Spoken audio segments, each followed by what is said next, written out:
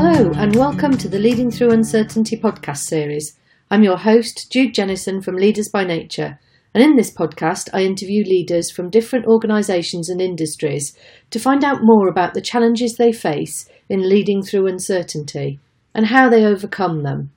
This week I'm talking to Theo Millward, Managing Director of Swimtime, providing swimming lessons all over the UK. Theo has all the passion and enthusiasm of a young entrepreneur, but there's no naivety in his business.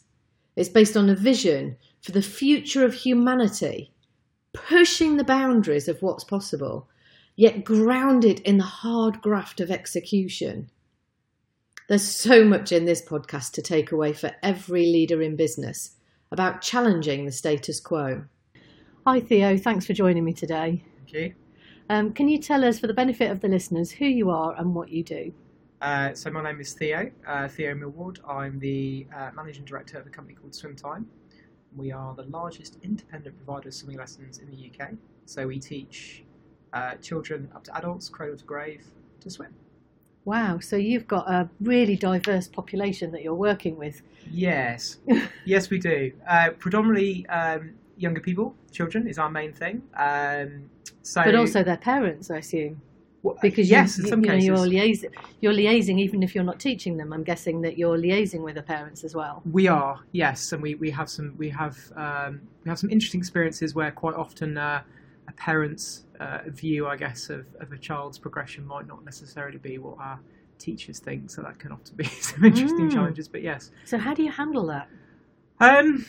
Well, normally, I mean, the main thing really for us is to reinforce that our teachers are obviously fully qualified and, we've been doing this quite a long time. So the business has been going 20 years. I didn't found it. I bought it as an existing business. So we've got a lot of experience, and just to try and explain the progression that we're trying to get the child to do and why we're trying to reinforce certain skills. And occasionally that actually means going backwards to go forwards. It can happen, but you hear this a lot with education. It's a very personal, tailored journey. Every learner learns differently. Every learner responds to different input, and that's how we get the best results. So. And it's not always linear, is it? The learning process. Absolutely not. And funnily enough, a really big piece of work we're doing at the moment, which is really exciting, is actually trying to move away from this kind of doing distances of you do your 5 meters, your 10 meters, your 15, and actually trying to create a bit more of a journey around it, a bit more story around it. So that's one of the areas we're really trying to explore, because I think that's quite exciting. Oh, interesting. And So how did you get into swimming?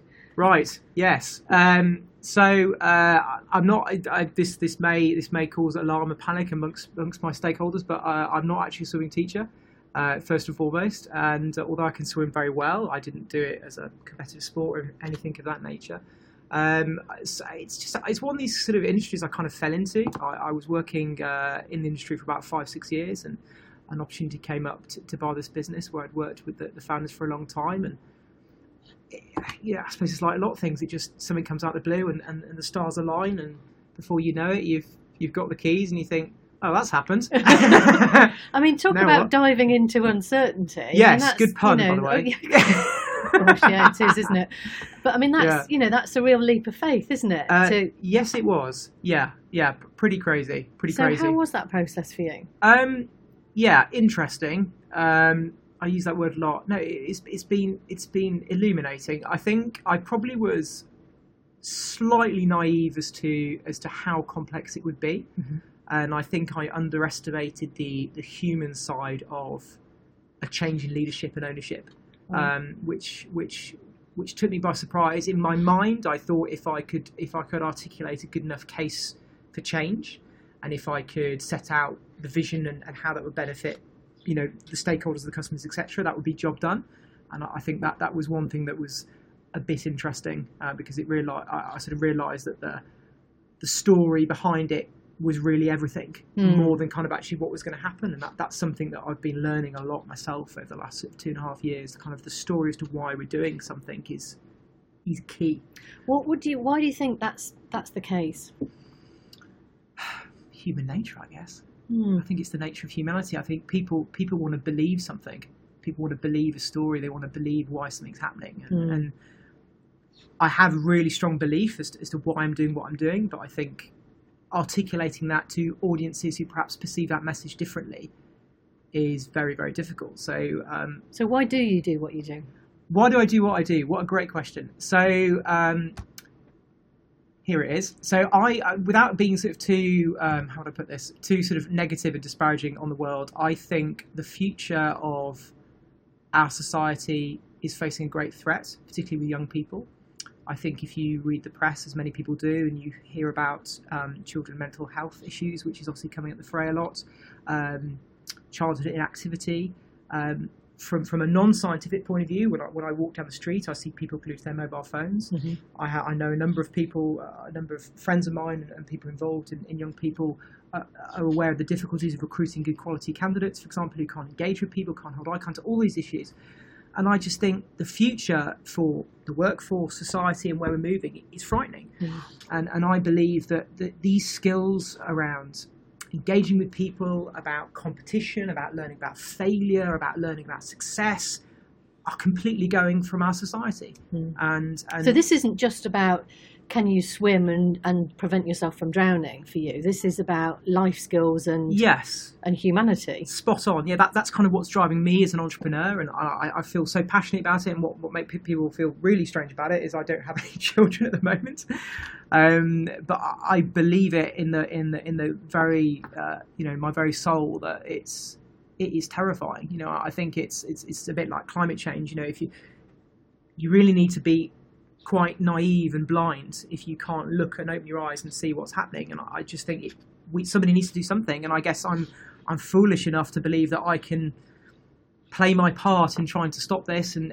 if we can get, a handful of young people to be more active and to want to go swimming or to want to play football or to go for a run or anything like that, then that's great. And to have something to do so they're not just on the streets. I know. Idling time. I know, it's really worrying. And even nutrition, I mean, I'm going way off topic. I'm passionate about food, and I live in a rural county. I live in Shropshire, and it's a really sort of farming-based county. I love great food, when you're growing your own stuff, and, there's this, locally reared meats and all that kind of stuff. And you see so many young people who are eating too much fast food, or with this issue with the sugar and high sugar drinks, and you just look at it and you think, right, there's young people here who are struggling with attention spans and concentration, and you see all these issues. And to me, you don't need to be a scientist or a nutritionist or have a PhD in education to stick this together and go, hang on a minute, there's a fairly simple thread here that to me is just blindingly obvious, but nobody's doing anything about it, or not enough about it.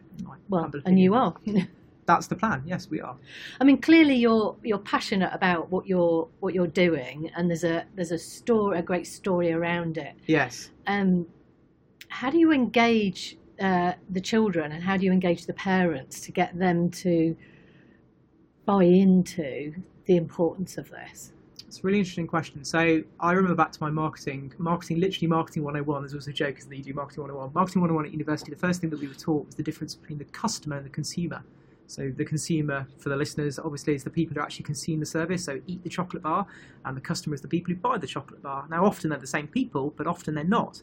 We're a classic business where they are not the same people. So the children are not our customers. They are consuming the service. They don't make the decision to buy, or there is an argument around pest power and whatever. But they clearly influence it. Yeah, there's elements of I want to go swimming or I don't. Yes, but that so the reason I'm doing that little preamble is there is essentially two communication paths we need to do. So from a consumer point of view, from the children point of view, believe it or not, I think we need to accept that in many ways the war is lost. And tablets and phones are here to stay. Oh, actually, we need to say, do you know what? They're here. And we need to find a way to find a happy middle ground where we can combine those two together. Because clearly, I mean, our technology brings us huge amounts of benefits, doesn't it? So it's not about taking that away completely. Precisely. So a really good practical example is gamification. So a really good example that happened recently about 18 months ago was Pokemon Go. Probably a lot of people talked about or read about was where they used mobile phones, augmented reality, and people were going to find little creatures in their various societies or wherever it is. And that got people really, really active. There's stories of some people walking in front of level crossings and whatnot, which wasn't ideal. But the principle, the fundamental building block is where technology combined with an idea to get people active worked. Those same principles, there's room for working in that space. And one of the things we want to try and do is actually try and gamify something about swimming. So can we combine an attainment in the water, or an attainment on a football pitch, or an attainment of a physical activity with some form of digital link? How do you do that? Really simple. So let's say a child swims 10 metres. We could say that for that 10 metres, they're going to get a series of points, and those points could unlock a digital reward or unlock a digital journey. Similarly, we can weave stories into it. Mm-hmm. So one of the things we're exploring at the moment is how can we actually create a narrative? How can we create characters and a journey and some sense of reality? So rather than swimming from one end of the pool to the other, why aren't they swimming to catch a fish? Why aren't they swimming to dive for treasure? Like something that's create some imagination. There's a lot of work we do in the background to try and unlock that. It's complex, but it sounds really exciting. Do you know what it is? I love it. I look back at, and it was years ago when I learnt to swim, but it was very dull. And it was one of those things that I did because we had lessons at school in the time when I was at school, we had lessons through school, so you had no choice. Yeah. But I hated it. I hated getting wet. I hated getting my face in the water. And I hated the fact that I was always the last one to the other side of the pool. And, I know. There's something, but I think if I'd been driven by something much more, exciting, like catching fish or, something. There's the story behind it. That's what we're working on. I mean, look, it? to be honest, it's a real challenge around, gender neutrality and, one thing that might, boys typically, want to chase things, girls typically don't, but there's a whole gender stereotype issues with there, and we're trying to be inclusive, and it's complicated. There's a lot of research we're doing in it. We're working with some interesting organisations to help us, but it can be done. It can be done, and it will be done. It sounds really exciting. I love it. I'm really enthused. I love talking about it. I get really it. Excited. I get it. Really and excited. Do you associate with yourself as being a pioneering entrepreneur? Yeah. How big's the ego? That's a really difficult question. I suppose I do, but I'm quite self-deprecating. Like, I'm fully aware of I'm a deeply flawed individual, as we all are, and I need to rein myself in a lot. I mean, my passion is my strength, but it's also my weakness. Mm-hmm. So I'm personally at the moment, I'm spending a lot of my focus being very narrow on my focus and being laser-like on a couple of key things that we want to do. Mm-hmm. And that's helping me get through uncertainty, because I think one of the things that can happen is you get kind of brief slip. But with someone of my character, that can be quite large, because it just, you see with the nature of what I talked about, the background, there are so many issues. If you take nutrition as an example, I'd quite like to bring back, in some form, cooking to children. That is a massive health and safety nightmare business. And a huge business on its own. And so I have to go, do you know what, that's for the future, and let's just focus. We've got one thing, we've got swimming lessons, we can really make that exciting, we can really make that cool, and let's focus on that. So I'm trying to be pioneering. I do think what we're doing is genuinely different. I do think in many ways we're conceptually there. We've just got to deliver it. I know the idea in my head. I know how it's forming in my head. We're already there. We've done it. We've just got to deliver it, which is half the challenge. And is that the challenge for you, is the execution of it rather than the vision? Absolutely. My vision is just unflappable. There's just no, you could hang me upside down in a bucket of water for 6 hours and I will come out with the same vision. So it's the execution, and that's to do with every business challenge of cash flow, of timing, of resourcing, of growth. I mean, as a business, we're going through a step change in growth, which is terrifying, but really cash intensive and challenging, but also so exciting. I mean, when I took over the business, we've grown 2 or 3 times in 2.5 years, which is just mad, absolutely mad. But trying to keep hold of that with the quality of what we believe in is a challenge. Yeah. So are you someone that thrives on uncertainty? Yes. Yes. Can you tell? There's a wry smile there. There is, isn't there? I love it. Yeah, I do. Is that... I mean, you just exude passion when you're talking about the future and your vision. I mean, there's just huge passion and energy and enthusiasm, which I think is what we'd expect from an entrepreneur. Yes. What would your advice be to somebody perhaps in a larger organisation, like, I don't know, like a bank or an IT company? How do you get them excited to exude the same level of passion and enthusiasm with the uncertainty? For me, it all comes down to belief. Mm-hmm. Belief is a really key word to me and what I live by, because a lot of people talk about believing an idea and believing a concept, and it's sometimes used a bit of a throwaway thing, particularly management speak. But you need to truly believe what you're doing, truly believe it, to the point, because what I found is when you go along this journey, the knocks are going to be enormous. Mm-hmm. At times, they're going to be near suffocating. They will make you question everything you're trying to do. If you don't truly believe why you're trying to do whatever that is, whether it's design a new water bottle or change a contract or whatever it might be, if you don't truly believe why you're doing it, it will never work. So the first step for me is you've got to believe it. And that's about understanding why you're doing it and what you're trying to achieve. So do you think it's easier to be an entrepreneur than it is for somebody in a large organisation where they perhaps haven't had a say in what the vision or the strategy is? It depends in one context, doesn't it? I mean, you mean easy in terms of day-to-day or easy to achieve something transformational? I mean, day-to-day, for sure, I think it's easier being a large organisation. I worked for IBM and Grant Thornton and other sort of major companies for a smallish amount of time during my university career and whatnot. So I've had that kind of big company experience, and it's a lot easier in terms of you don't have the responsibility, and that's everything. You know, at the end of the day, when I come home, I'm responsible for a lot of people's salaries and food on the table. You know, that if you think about that too much, it'd drive you mad. It's terrifying. Yeah, genuinely, it's terrifying. You know, there's people I love and care about very much who work in our businesses, and the thought of if I mess this up and I don't call this right, and you know, there's somebody going back who says sorry, you know, I've lost my job. You know, and when you speak to people, they're like, yeah, we'll get another one, and it doesn't make me feel any better. So no, I think it's a lot easier in a big company. I mean, to be an entrepreneur is a serious task and something if I'm honest, I thought I was ready for it, and I don't think I think I was ready in terms of my skills, but in terms of I wasn't ready for how hard it would be.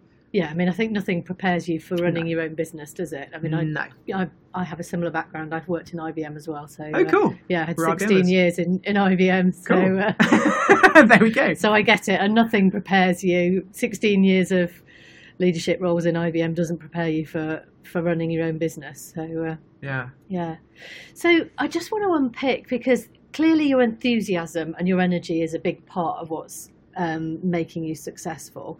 But what else is it that makes you thrive on uncertainty? Because I'm guessing that there'll be people who are listening that are going, oh, I feel the idea of uncertainty is really uncomfortable for some people. The idea of taking that leap of faith into the unknown, whether it's buying their own business or, you know, setting up the way that you're going and changing direction. For some people, that would just be excruciating and paralysing. What are the skills that you've got that enable you to just go, do you know what, I'm willing to have a go? I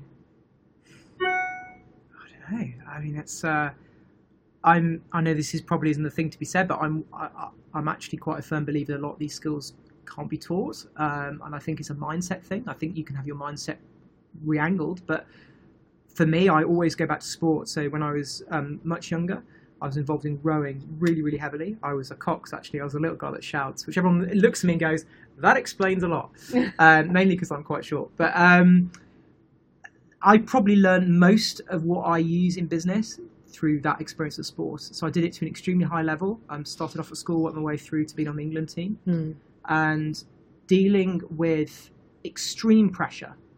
You're at the final of a race, you've got 6 crews alongside you, you're at a 2-kilometre course, you have 6 minutes to change the lives of 9 people, including yourself, who have worked 9 months. We've all seen footage of the boat race, of the heartache or the elation at the end of that.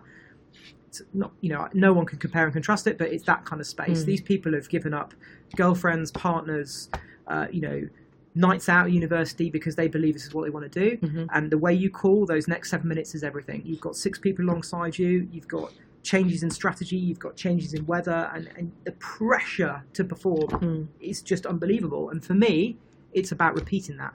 So coming back to your original question, you've just got to keep doing it. You've got to keep exposing it over and over again. So do you think practice has a large part to play in terms of keeping your cool and staying grounded under pressure? Because 100%. We see some people who really hold their nerve, and most sport is won or lost on nerve at the end of the day. Because most people have put in the hard graft of the training. I agree. And often, particularly team sports, it comes down to nerve, doesn't it? Or or tennis or something. Of course. So do you think it is the repeated failure practicing for those moments that enable you to to keep going and to have a go and to have the confidence to have a go. Of course, 100%. I couldn't have put it better. Yeah, it is just about repetition and knowing that actually, you know what, you're going to fall off the horse, get back on it.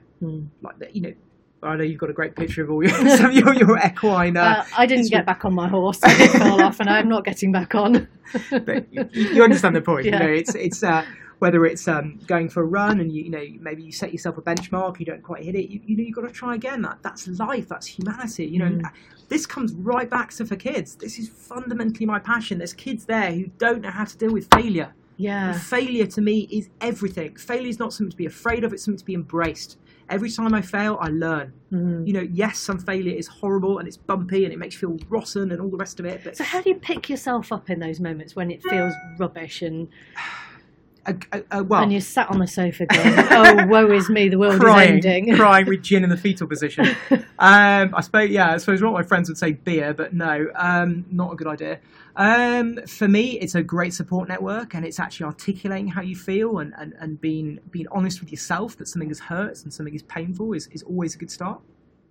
I personally find things like exercise really, really helpful. So I literally go for a run and run myself into the ground, excuse the pun, and that I find really helpful. But I guess everybody has different coping mechanisms. I mean, we're here today in the NatWest Accelerator Hub in Birmingham, and before we start this interview, I was saying how transformational this program has been for me, and I'll never forget the first day.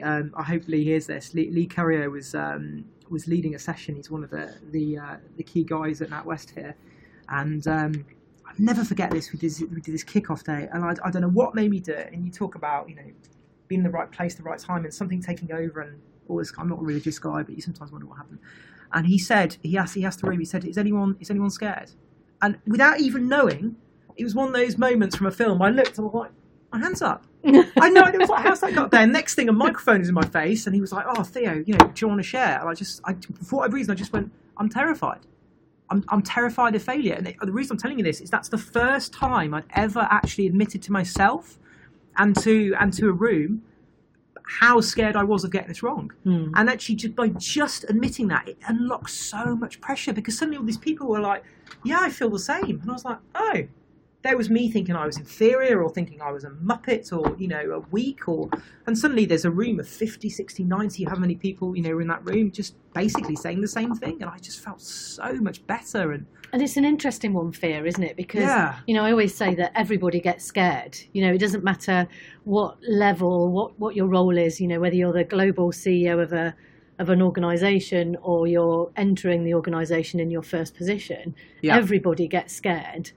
And it's how we handle that and how we manage it. And normally what most people do is they stuff it down and pretend it's not happening. Spot on. What I'm hearing from you is that there was a liberation with, with being able to name that in a... Absolutely. And do you know what? It's really interesting to say that. So what shifted for you at that point?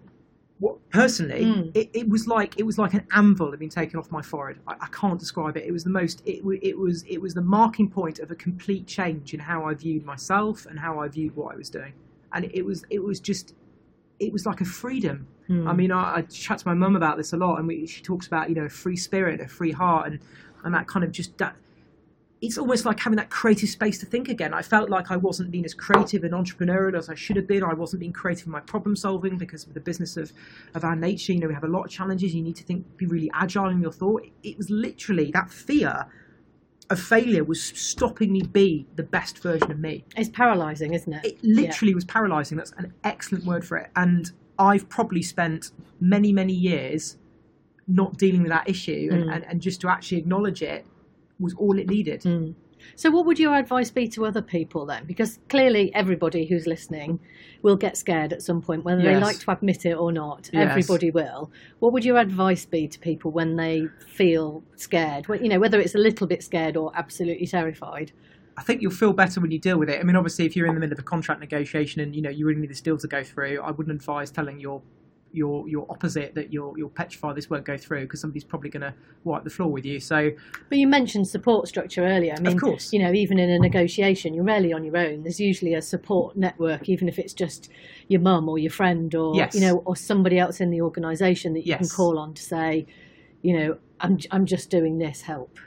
Yeah, I think it's talking about it. I mean, one of the things I hope to give back to the entrepreneurial community at some point, I mean, I'm a long way off this now because I'm quite young and a long way on my journey, but I actually would love to talk more to entrepreneurs about fear and about failure, and actually it's okay. You know, it is okay. And the question you posed a couple of moments ago is really interesting about CEOs, because in my head, you know, you read all these books about various people, and, you know, one individual, you know, obviously he's passed now, that I absolutely idolise was Steve Jobs on his vision. And in my head, you know, I see him as some kind of demigod, and the thought of him ever having any kind of fear to me is just alien, because you create this construct, you create this vision of this individual, and you see the presentations on the keynotes, which are just amazing, and you see the passion, and you never think, but of course you're right. But of course he's a flawed human being, the same as everybody else is. Of course he is. But for whatever reason, I don't know about you, but I look at these individuals and that never enters my head. Well, I'm in the business of knowing that, that they do. So I don't. But do you think that's typical, that people will put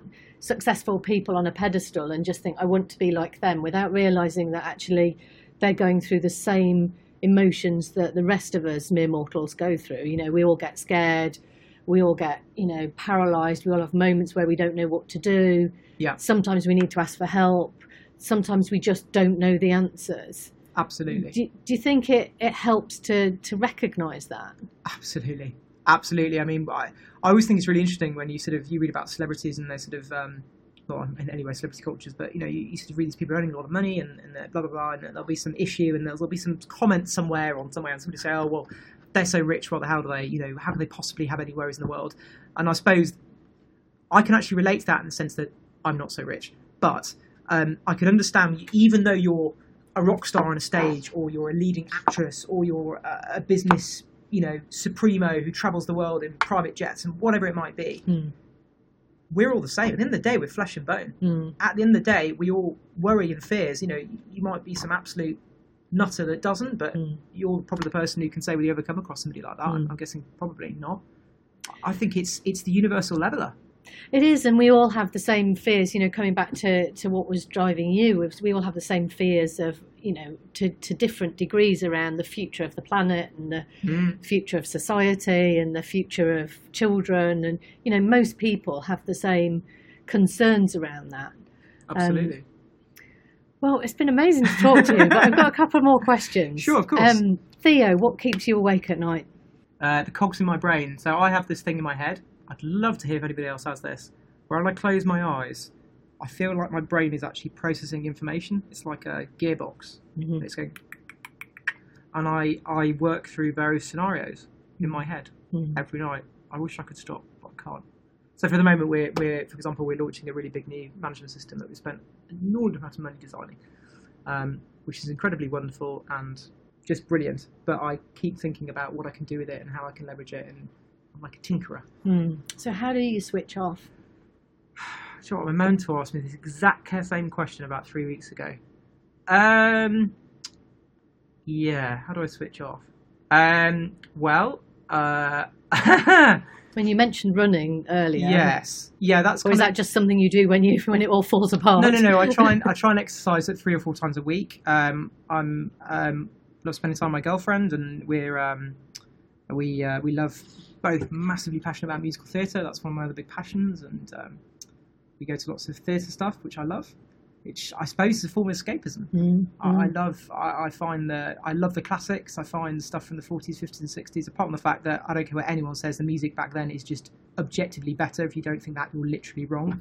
But I suppose I love, you know, the glamour and the kind of just the romance of it, and the kind of... What was I watching a programme the other day? I was watching a programme about... I'm going really off topic here, about the National Crime Agency, and they were smashing...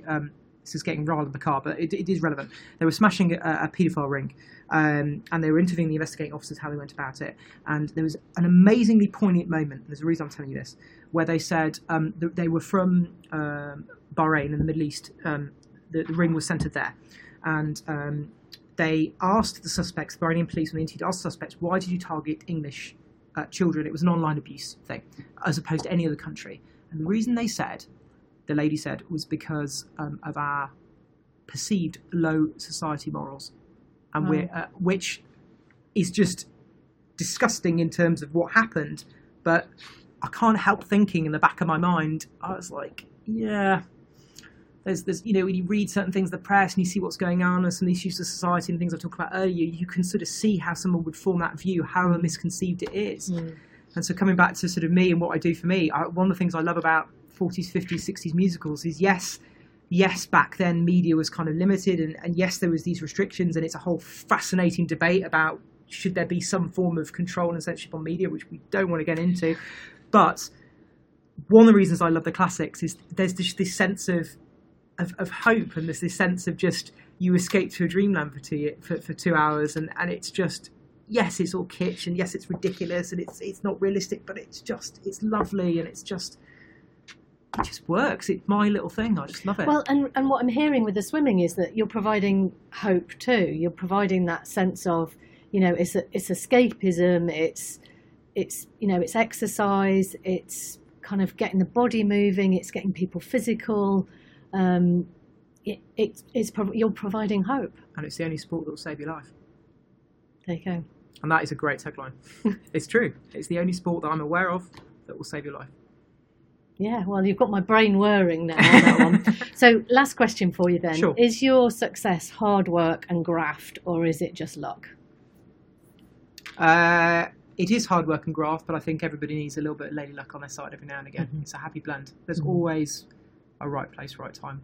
But yeah, I work really hard. And my team work really, really hard. Really, really, really hard. Yeah. And they say behind every great man is a great woman. In my case, I have quite a female-dominant workforce, and for me, I'm surrounded by some fantastic women who just give everything and come on my crazy little journey, and some great guys as well. But particularly our office in Manchester, I think it's all women, which is put that in your pipe and smoke it. Whoever's saying this gender equality issues. Well, it depends on the sector, I think. Yes. Well, look, Theo, it's been amazing to talk to you. I've absolutely loved it. And, the one thing that I come away with is there is hope. I hope so. Thank you for your time. Thank you. Theo is genuinely concerned about health, well-being, nutrition and obesity in children. And his vision is compelling. And I think it's definitely in reach. The world needs more entrepreneurs like Theo who see a vision of where the world is actually heading and decide to do something to change its course. That's something I can easily get behind. Stories are so fascinating and engaging, don't you think? What's the story behind why you go to work in the morning? That's it for this podcast. I was your host, Jude Jennison from Leaders by Nature. Keep leading, and I'll come back soon with the next interview on leading through uncertainty.